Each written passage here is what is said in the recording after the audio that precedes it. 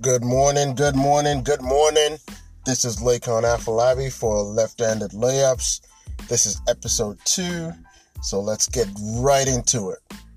So, yesterday, my Raptors disappointed me. They lost a game they should have won. This was a straight-up giveaway. In the fourth quarter, I understand that Kawhi was exhausted, and this might be just a rotation issue, letting them play all the way till the third quarter every single minute, and then benching it or putting him on a bench to rest for the beginning of the fourth. I don't know if that's a good idea. Maybe you rest him in the middle of the third, because a team, especially in the playoffs, they make runs. They make runs when they're down in the fourth, or when they have opportunities throughout the game. So this is not a good idea. I don't know what the solution is. Maybe just simply bench him earlier and use him later, right? Also, VanVleet, you got to play better.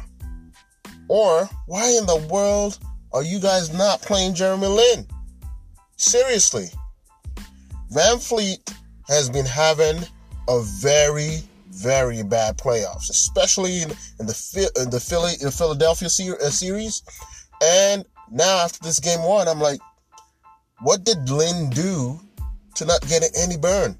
No playing time. That's got to change. So for me, I'm saying, give this guy some minutes. Let him, get 10 minutes, 12 to 15 minutes. Because one thing I know is he's way more aggressive with the drive. He doesn't settle too much for the three, which I understand. You want to stretch the court with shooters so that Kawhi can do his thing. But he's a capable three-point shooter in Jeremy Lin. So give him some minutes. That's my point. Now, I think we held Giannis Antetokounmpo in check. For the record, his real last name is Adetokounmpo. I'm just putting that out there. His parents' last name was not Greek. Just putting that out there. That's my own personal opinion. That's a Nigerian name. That's a side note. But he was held in check. But where in the world did this guy come from? Brook Lopez. So let's put it this way. Brook Lopez, when he was playing for the Lakers, he started knocking down threes. And most people probably thought, well, this is not something that's serious. Yeah, he can shoot it now. Okay, most bigs nowadays have to be able to knock down a couple of shots from beyond 20 foot out. So he's knocking down threes, and you're thinking, well, is this gonna be it? Then all of a sudden, earlier this season, he had that 7 or 9 3-point game. That's when you like, oh boy, this could be real. So yesterday, it poses a huge problem as I was watching the game. And I'm like, how do we guard a 7-footer that's got a good shooting form and can knock down when he's streaky 4 or 5 in a row? What's the solution? I don't have one. Maybe you crowd him, but at the same time, what do you give up by crowding him? If you shadow him all the time, what do you give up? You cannot guard Giannis one-on-one. Because once he gets those long legs into the lane and he does the Euro step or the side step or whatever he needs to do to get to the hoop and his one-handed dunks, and it's over.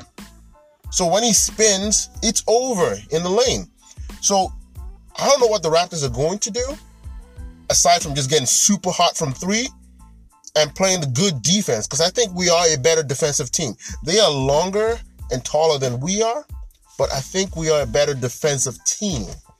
They can play good defense. They were, I think, top 3 in the league, and we were top 7. But I still think we're a better defensive team when we lock in. So far in the playoffs, I think we've been the number 1 defensive team.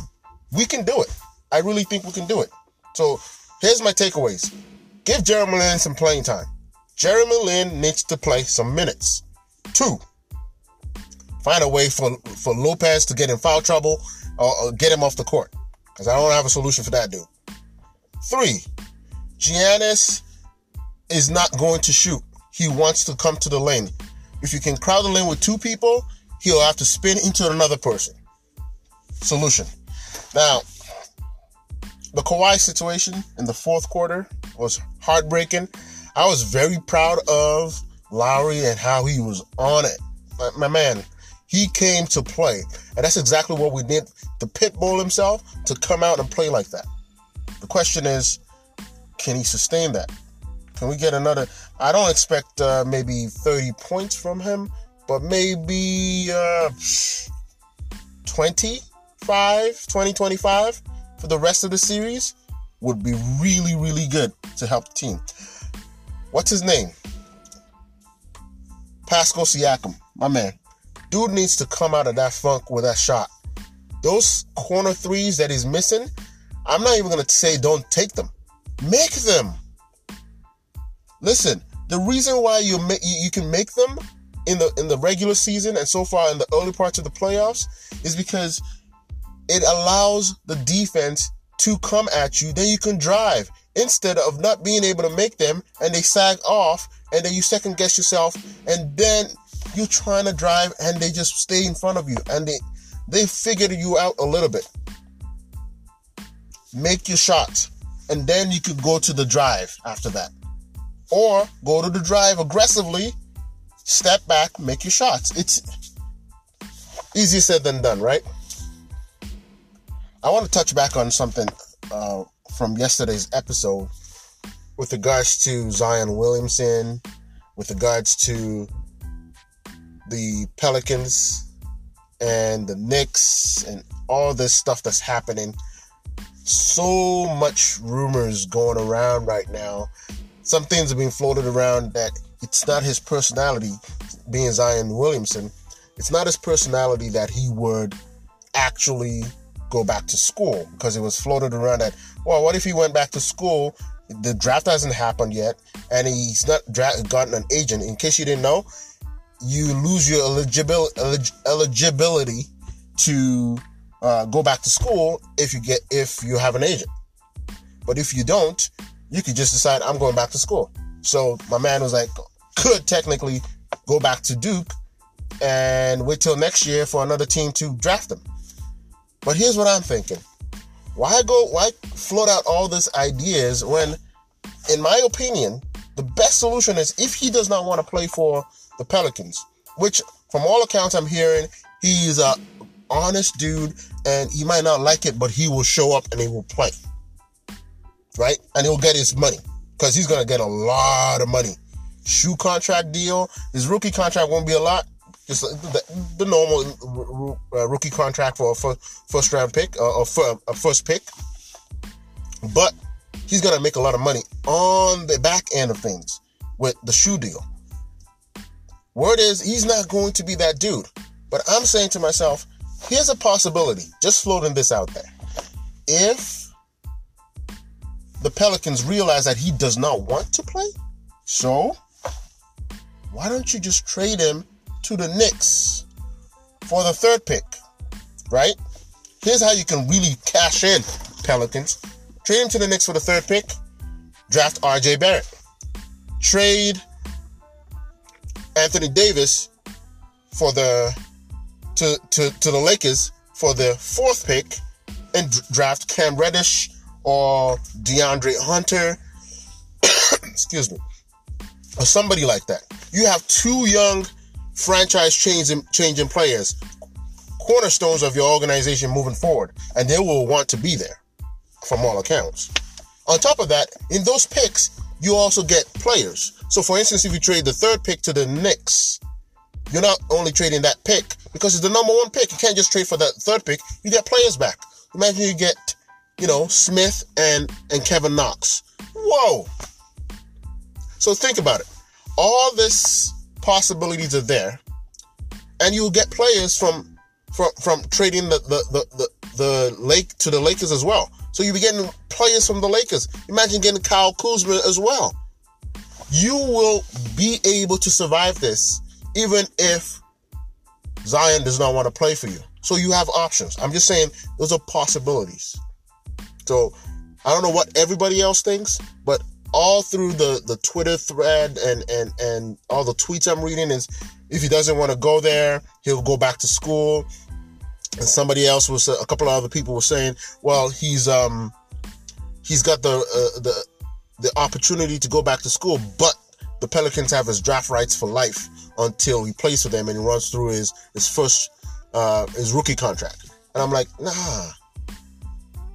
Although I don't think that's true, but if it is, I'll have to look into it.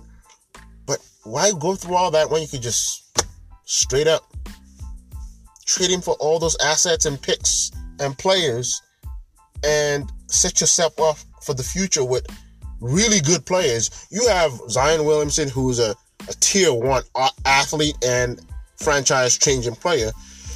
Excuse me.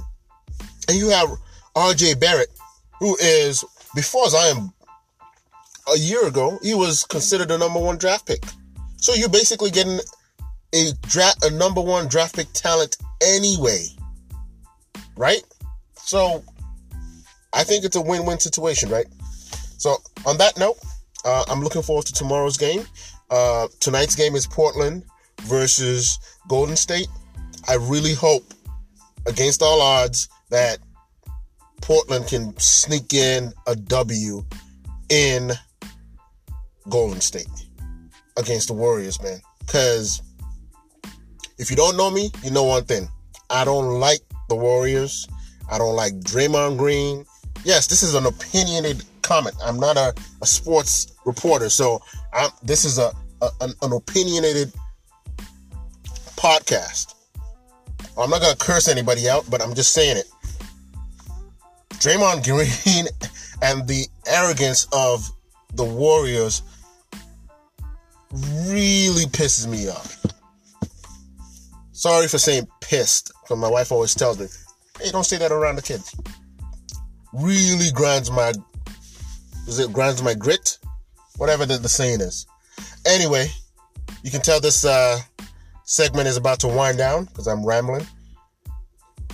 It's been a pleasure today, chatting and spitting off the dome with regards to basketball.